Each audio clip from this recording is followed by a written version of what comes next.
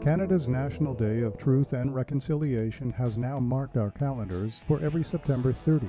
But shouldn't reflection on Indigenous issues affect all Canadians for more than just one day a year? And what happens if truth is found and reconciliation is achieved? What then?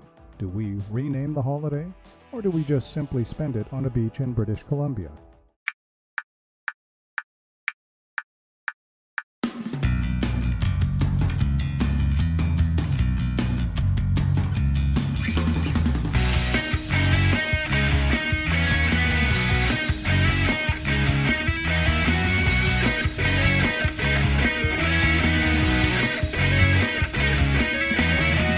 Podcast starts now.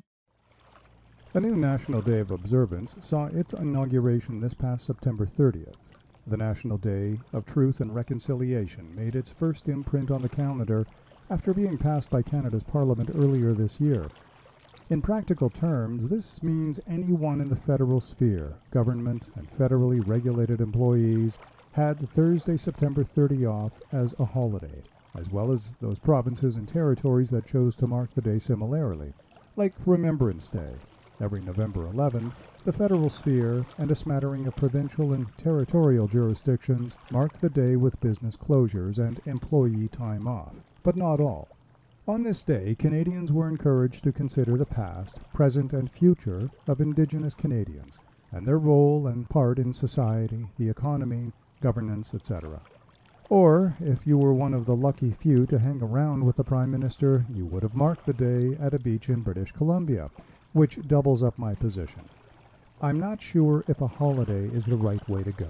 I do firmly agree that a lot of things need fixing, but make no mistake, fixing isn't easy. The Indigenous reality in Canada is multidimensional. It's a tapestry of human conditions, experiences, and cultures.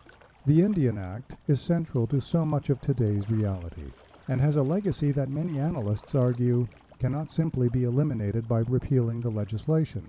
I'm one of those analysts, and I talk about these issues in my newest book, a special edition called Canada's Indian Act. It's both a learning tool as well as my own contribution to this year's very first National Day of Truth and Reconciliation, which I believe should be ongoing instead, perhaps every Wednesday, perhaps every day, which, incidentally, is one of the reasons I'm releasing this podcast about 3 weeks after the holiday occurred.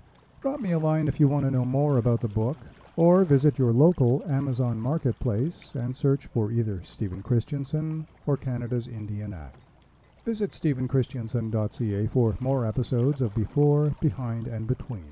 This podcast is available on all platforms and podcast streaming apps, including Anchor, Spotify, Apple Podcasts, Google Podcasts, and Amazon Music.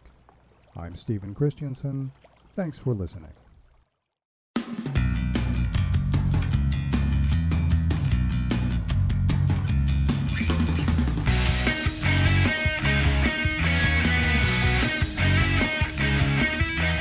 Production of Stephen Christensen.